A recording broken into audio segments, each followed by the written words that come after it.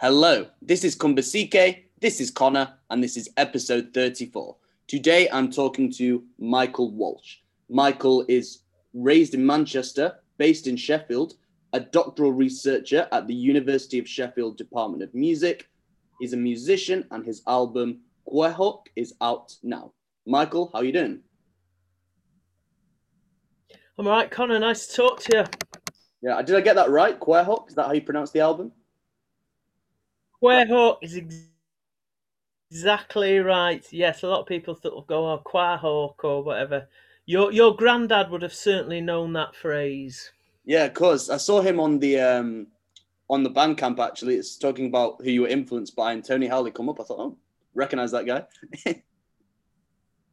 Yeah, yeah, he's a big hero of mine, both musically because he plays Sligo style or plays Sligo style flute. He was, in fact, he's one of the first flute and tin whistle players I heard play, and also sartorially because he always dressed beautifully. He had a really lovely suit and a nice dicky bow, and he just looked cool. So top man.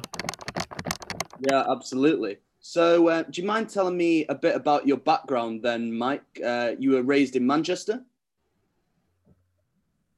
Born in Manchester, first 3 years in Levenshulme. That's they call it the 33rd county, although Kilburn debates that too. And then after 3 years, we moved to Stockport up the road, Heaton Chapel.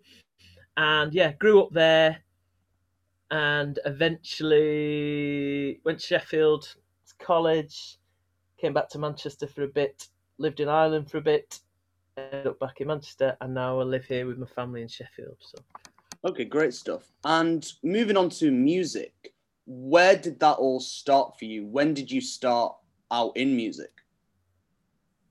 was about 8 years old, 7 or 8 years old. My mum came home from St Brendan's Irish Centre in was at Old Trafford. She'd been to some think there, and she said, "Do you want to learn Irish music?" I think she brought a Cayley band record back. And as far as I was concerned, Irish music was country and Irish because that's what I'd really heard. I hadn't heard much traditional music. And then I listened to it and thought, yeah, I'd be up for that. So I went for a couple of lessons at St Brendan's, and then for whatever reason, I ended up at St Wilfrid's in Hume every Saturday morning with the brilliant Marion Flannery, who's now Marion Egan, and learnt from her, and then had all the fabulous influence of the people such as your granddad Tony Howley and all the musicians who came over in the 50s and 60s from Ireland. So that's my music. It's Sligo style, traditional Irish music, but with a twist. Okay, sure. And what was it about traditional Irish or Sligo style that really appealed to you? Uh, Probably because I was a bit of a rabid Irish nationalist when I was a kid. So there was the whole thing about identity, uh, anything to do with Irish or Irishness, because there was that whole longing for home, particularly from my mum. Um, we identified with it. Uh, and obviously, that was in the context of growing up in the 1970s in Britain, where Anglo Irish relations were tasty, to say the least. And it was a good way of expressing something solid and safe. Right, okay. And then throughout that, you've been playing music obviously a while. How did you get involved at the University of Sheffield? Right. Well, I top and bottom of it is I went. How did it? I got to a point in my life where when my children came along, my first child, my daughter came along, Celeste, and I was thinking about how do you want to live your life, and there were certain things that I hadn't done and I wanted to do. So there's a couple of things. One was make an album, which I went and did, and two was do a PhD, and I was fascinated by music of Asturias, which is a country, region, principality, or area of Spain, depending on your politics. I went there to a wedding of a friend who I met while walking across Spain on the Camino de Santiago. And while I was there, I heard some Asturian music. I'd heard a little bit before, followed the sound in the town, and I went into this bar and found all these musicians. And I was fascinated about the similarities, yet the differences to traditional Irish music. And I was intrigued. So I went about learning Spanish, learning how to read music, and doing my music exams. And look at doing a PhD. So it was really, I just fancied really digging deep into a subject area. Right, I see. And you also teach kids, is that correct? Yeah, I teach adults and kids. Teach tin whistle and flute. So that simple system wooden transverse flute, and low whistle as well. So I teach mainly adults, but some kids too, because largely my focus over the last couple of years has either been looking after my kids because my wife had to work during the day, and or doing my PhD. So, but I'm increasingly working with kids more, and that's my background. Originally, I was a youth worker. Right, okay, I see. And how do you find kind of the experience of working and teaching adults and kids music?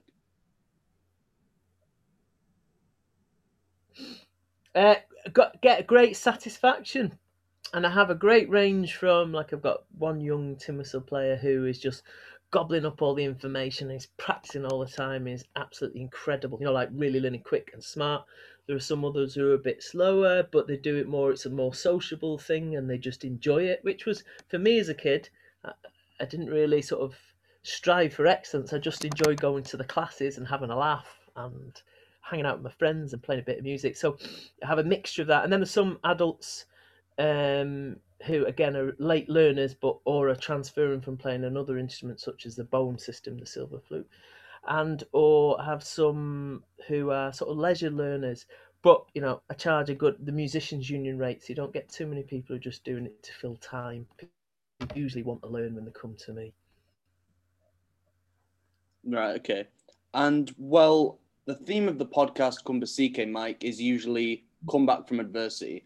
So most of the guests who come on talk Yep. about challenges they faced. This could be mental health or other. Do you mind talking me Yep. a bit then about maybe your own experiences, mental health, adversity, Yeah. and what's happened? Two key moments in my life. One was when I went to live in Ireland for a few years, 3-4 years. I was director of the regional youth service, a youth work charity there in Donegal. Hello to any of the people there in Donegal that was listening. And while I was there, I had what they might call a severe depressive episode, or what they used to call a breakdown. So just couldn't cope with everything, and it's a fairly high pressure job, and I just stopped being able to function gradually, and so in the end, I took a little bit of time off, and then realised actually I couldn't go back to the job. I needed to stop, and I gave up my job and moved back to England for 2 or 3 months just to recover, because I was in quite bad shape. And then I decided to walk across Spain. I had heard about this Camino de Santiago, which is a pilgrimage, and some people do it because they're religious. I'm not particularly religious, although I was questioning things. And you walk across Spain, so you can either do smaller parts of it, or I walked 1,000 kilometers, and it got me fit. It freshened my head and gave me time. It took 6 weeks to really think about what I wanted out of life. And I realised that I really needed to slowly build my strength back up and focus on things that I really wanted to do in life. So that was the first one. And then the second one would have been, which is the inspiration for my album Querhawk, was when I started recording my album, which I was recording as like a business calling card to people. Say, look, here's what I do. It's my first album at the grand old age of 53. I think I was 52. And my dad died tragically. He was found in the river. He disappeared one day. And through the process of grieving, I found a way through music to express that whole process, to reflect on my relationship with my dad, the relationship with men that I've had, the relationship with my son, all those kind of things, and how it sort of panned out in the past, what's happening now, and how I want to go forward in the future. And it was a really cathartic experience. And what you find on Querhawk is almost like a filmic. Someone described it as filmic, a life story within music through little vignettes. So they're the two things. There was a severe depressive episode, and then there was a process of grief from losing my dad in really terrible circumstances. I know this might be slightly possibly a slightly daft question, but do you mind telling me a bit more about what actually was going on throughout the depressive episode? Because I've had them myself. I know many others who have. And the loss of function is something that a lot of people still don't really understand. What exactly was going on during that time that made you think, that almost made you realize, wow, I am really unwell and I need to get better? It's a gradual process, you see. So I would look back on my behaviour. I mean, I was quite successful. I was like one of the youngest directors of a youth work charity in Ireland, and I'd sort of had a really great job before that at Manchester City and all that kind of stuff. So I was successful, tick, tick, tick in that kind of way. Um, so but what I was having was increasing highs and lows. So I'd almost get manic, I'd have these, I'd be like an amazing company, I'd be the funny guy, I'd sort of, create a whirl, but then I'd gradually have these bigger dips, dips, dips, dips. And then if you add alcohol, which I don't have an addiction to alcohol, but if you add that into the mix, it's not healthy.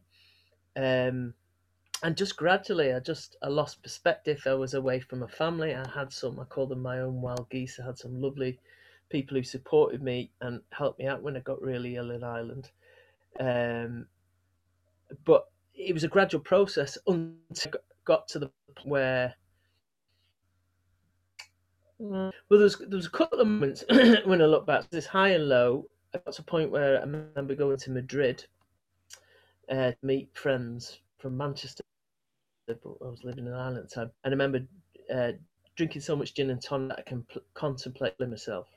The only time that's happened, and that should have been a flag, And I remember walking around corners in Madrid and jumping, and people would come towards me. So I'm a highly functioning director of an organisation, but I'm like afraid of my own shadow, and I'm thinking about killing myself. So they're big, big red flags. But when you're living through it, you don't see it. It's like a blur. And then gradually, I suppose, I remember just more and more and more, like I'd have my door closed in the organisation I worked in, and I'm always very open person as a leader that people can come and talk to, and I didn't even think about it, just had the door closed, and I just wanted to hide. And it just felt very dark all the time. And I remember walking down the road in Donegal, and then these tears came, and it just flooded and flooded, almost uncontrollable. I've never had it. It's like a river. And then I started messing around looking at complementary therapies and trying all sorts of weird and wacky stuff. And really, probably they were indicators that, I knew underneath that something wasn't well. And I remember sitting in a car after I had something I think it was called biodynamic massage therapy. Don't know. Anyways, I remember sitting in a car and I just couldn't even function. And I rang a friend of mine, a brilliant family, Caroline Tierney and the Tierneys. They're from Manchester but live in the west of Ireland. And I rang them, and Caroline's mum has an experience of counselling and all that kind of thing, giving counselling. She just said, "You've got to come down to us now. You've got to stop," because I knew I was beyond. But I didn't even realise I was driving around and didn't realise how unwell I was. And I managed to drive to Dunmore, and then my friend Caroline took me to her cousin who's a doctor, Jarlath, and he just said, "You're not going back there. You don't realise how unwell you are." So that was it. I spent 2 weeks trying to recuperate in Ireland, and then I was well enough to fly home and then start recuperating there. But I couldn't even I couldn't even function to the point where I couldn't even work out how to claim benefits. So I resigned my job. I couldn't even handle ringing up the benefit system. And considering I'd worked as a youth worker and an advice worker, so that was the level of not being out of function. Just nothing working. So you're sort of on autopilot, but you can't really do anything. So that's where I was at. Okay. And then you make your comeback. Is it just the pilgrimage to Santiago that was the turning point, or was there any other techniques or any other incidents that you thought, okay, this is helping me get back on my feet?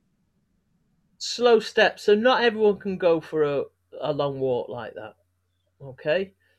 But I would recommend it if you can. But go for a walk in the woods. I run every day in the woods near me, or go for a walk, and like it just feels part of that little journey, because they say the Camino never ends. Camino means way in Spanish. So I look after my physical health, which goes up and down. Sometimes I pile a load of weight during the lockdown, but I keep an eye on it, and I try and stay fit. So that helps me, even physically fit. I'm very careful and very aware. So, for example, with alcohol, I might drink one glass of beer or a glass of wine, no more than that now, because it just doesn't agree. It just depresses me. And there's better things in life than that. So there's little steps like that. Being very self-aware, being grounded. So I would have worked a lot on. I would have done a good bit of yoga that helped. The idea of planting your feet on the ground. When I talk with students now, I talk about being grounded, about having good posture. I also spent a lot of time swimming, actually. So I did this thing, swimming without stress, and it's just a really nice way of being powerful in the water, but gliding. So being very aware of your body and how your mind and your body connect to each other. So those help. One of the things I did when I came back from the Camino, I did a little project. I did a literature project. That was quite nice, got me going. And then I actually got a job answering phones in a call centre. I was working for the RAC, sorting out their Motability, dealing with old people. And that was lovely. I only did it for about a month, and it just got me back in, just a little small step. And then I felt strong enough, and then I applied for another job. I got a job as assistant head of services for young people in Stockport, which is quite a lot of responsibility. But there was good support, good structure, had inspirational managers. They did a lot of development, so I learned how to coach. So I trained as a leadership coach. So that made me very self-aware of myself, about time management, about dealing with pressure, about talking openly about mental health issues, and then about how my mental health impacts on others. So those were some of the things I put in place. And I also did a bit of thinking about what I wanted to do in the future. So some of that developed from there. So, but then you can plan all these things. So, for example, I met my wife, wasn't planning that, and then that changed everything. Ended up having kids, and then decided to stop doing what I did before and do more work and be a dad, music and be a dad. So there's all through that there are certain sort of key blocks, which is looking after my health, minding my mental health. If I get tired, I make sure I rest. I make sure I talk to my wife or my kids and say, look, I'm not feeling really well. I need to have some rest. That's really, really important. So talking about it is a biggie as well. So every so often, so for example, when my dad died, a lot of these building blocks and things that helped me feel rooted and coping mechanisms were great. But I also went and got some counselling. Luckily, I had enough money to pay for my own counselling, but I went and got some bereavement counselling and put things into place. So there's some of the things. And the big is just talking about it. Talk about it. Get rid of the stigma. Yeah, I completely agree with that last sentence. What do you think can be done as well as talking to get rid of the stigma? Because I do still believe it does exist in some quarters. We're getting better. But what more do you think we can do to change it?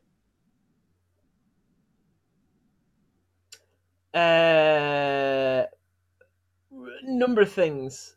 It can be on a micro level, so talking about it. So the people, it's quite high risk for people to talk about mental health. So I'm an old white man, so that gives me a lot of power. Okay, so I'm in a position, and also fairly respected as a musician, I would say. So I'm in a position where I can stand up. I need to be standing up and talking about this and saying, this is impacted on me. This is what's happening.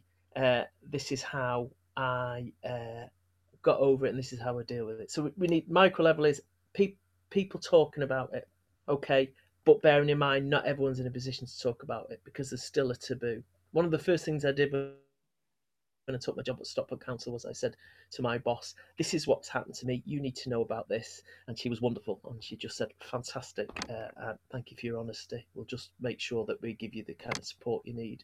And I always got that. Hey, here's the thing, there's elections coming up. Ask your local councillor what they're doing. Ask your MP when there's an election coming up, what are you doing?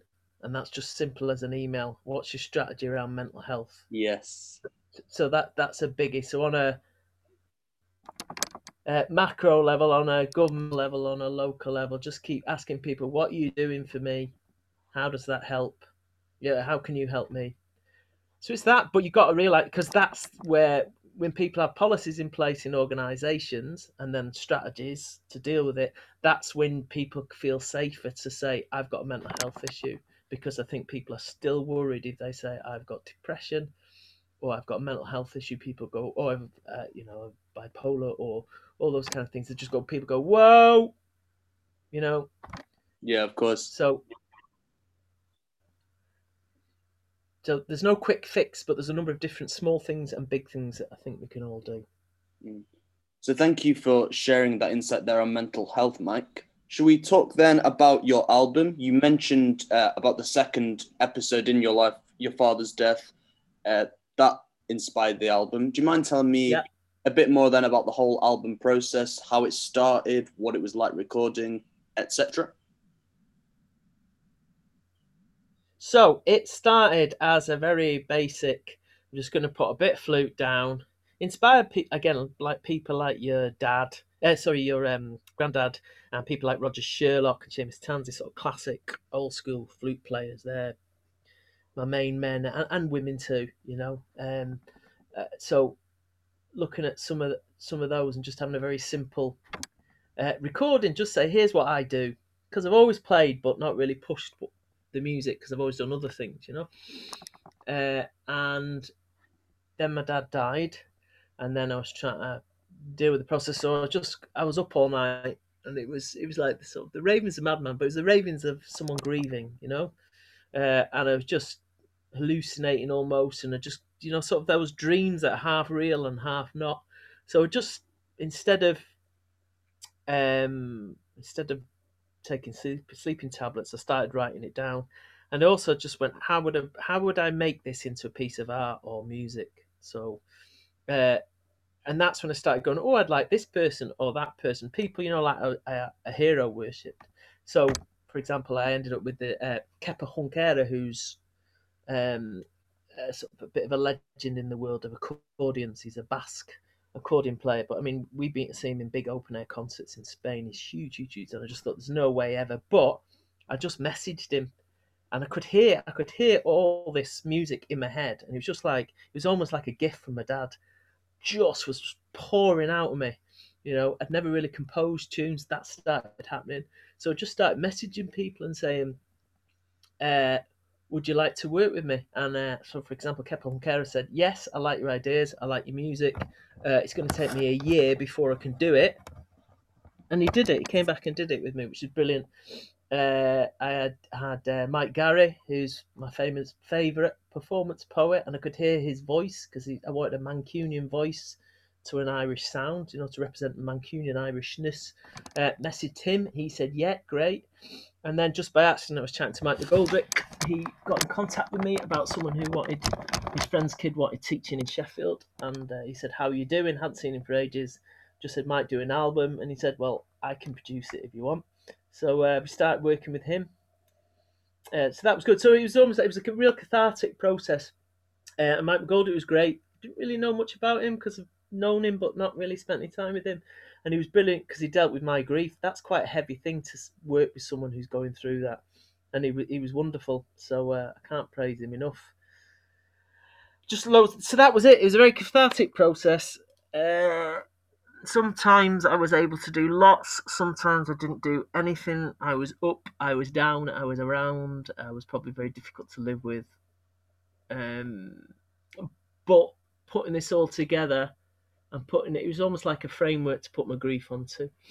And that's what the album was and became. So there's lots of vignettes about the past, about growing up in Manchester, stuff I talk about being Irish and English, being both, being neither. I talk about sexuality, I talk about being bisexual, I talk about being neither straight nor gay or both. You know, so that being in between worlds, and same with mental health too. So all that stuff ended up in the album. And then also my love of northern Spain and the Iberian Peninsula. So there's lots of my pals from Asturias and Kepa Junquera. So yeah, I was really lucky to work with lots of people, and that was a good vehicle for my grieving.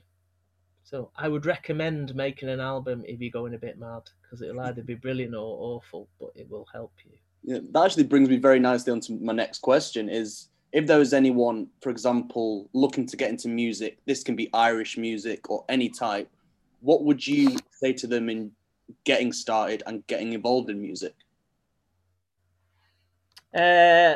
Listen to lots.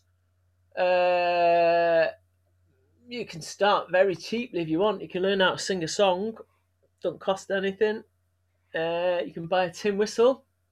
That's my lovely instrument, which it's £5. Obviously, you can pay 500 quid for a whistle, and I've got some very beautiful crafted whistles. But you can start very easily with a £5 tin whistle. And there's loads of resources online, basics of how to learn a scale or what approach you're going to take. So I learned music by do, re, mi, and by learning by ear. I only learned to read music when I wanted to go and do my PhD, really. I went and did my music exams when I was 50. I was the only person at the exam without my mum. So, so it's really easy. Just keep it very simple. Listen, ask questions. People are very friendly. It'd be amazing in traditional music, folk music. People will answer. Just how do I go about it? Have a trial lesson. It's a bit difficult now because in the past I would have said go to a session, ask people can I have a go on their instrument, that kind of thing. But that's not happening at the moment. Loads of lessons online. Some of the best musicians in the world are available for lessons now. Doesn't always mean they're the best teacher, but certainly you've got access to their knowledge and their ideas. So that's what I would say. If you're talking about traditional Irish music, very simple one would be you could get in touch with Cultus, Cultor in there, and the Irish Musicians Association, and you can find them online. All over the world, they have lessons. They have online lessons, cheap group lessons as well. So just keep it simple. Ask questions. Find out as much as you can, and give it a go and relax.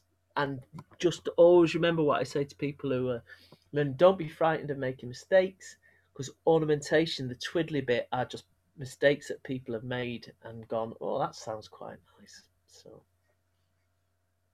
Okay, and then coming to the end of the conversation, Mike, what are your aims for the future with music and beyond? I'm aware that's quite a big question, but I will still pose it to you. So, my aims are, I need to finish my PhD off. Hopefully, I'll be finishing it off by the end of this year. I have a couple of projects. One that I've started with all the Simons in my life. So there's one with Simon Bradley, who is a fiddle player originally from Stel. We grew up at the same time, but went to different cultus lessons. And I met him in Asturias. He's famous in Asturias for being in their equivalent of the Chieftains, for example, called Jandaku Bell. We got on famously. We did some gigging and recorded together, and we have started a project, but it has been on hold because of the world that's in it, which is a return to Manchester. So I'll be looking to sort of go back to Manchester and look at our source material of the tunes that we originally learned, talk to some of the musicians and do some recording. That's one thing. I'd like to continue on with the idea of Querhut, that mix of Irish, English and Spanish music, so that will come too. And just really enjoy teaching, and I'm probably going to be doing a bit more academic research. So that's the plan at the moment, but I take each day as it comes because things like pandemics come, and who knew? No. So Yeah, that's as far as I got. great stuff. Yeah, I like the approach to that. So, Mike, thanks very much for coming on. I really enjoyed that chat from the music side to the mental health stories. I think you've done really well in coming back from it, and what you're doing now is great. Connor. So, really appreciate your time here, and you're welcome back anytime. Great. Thanks, Connor, for talking about its important issues, and thanks for being brave and being open about it too. So I celebrate your attitude and work too. Cheers. All the best, Mike.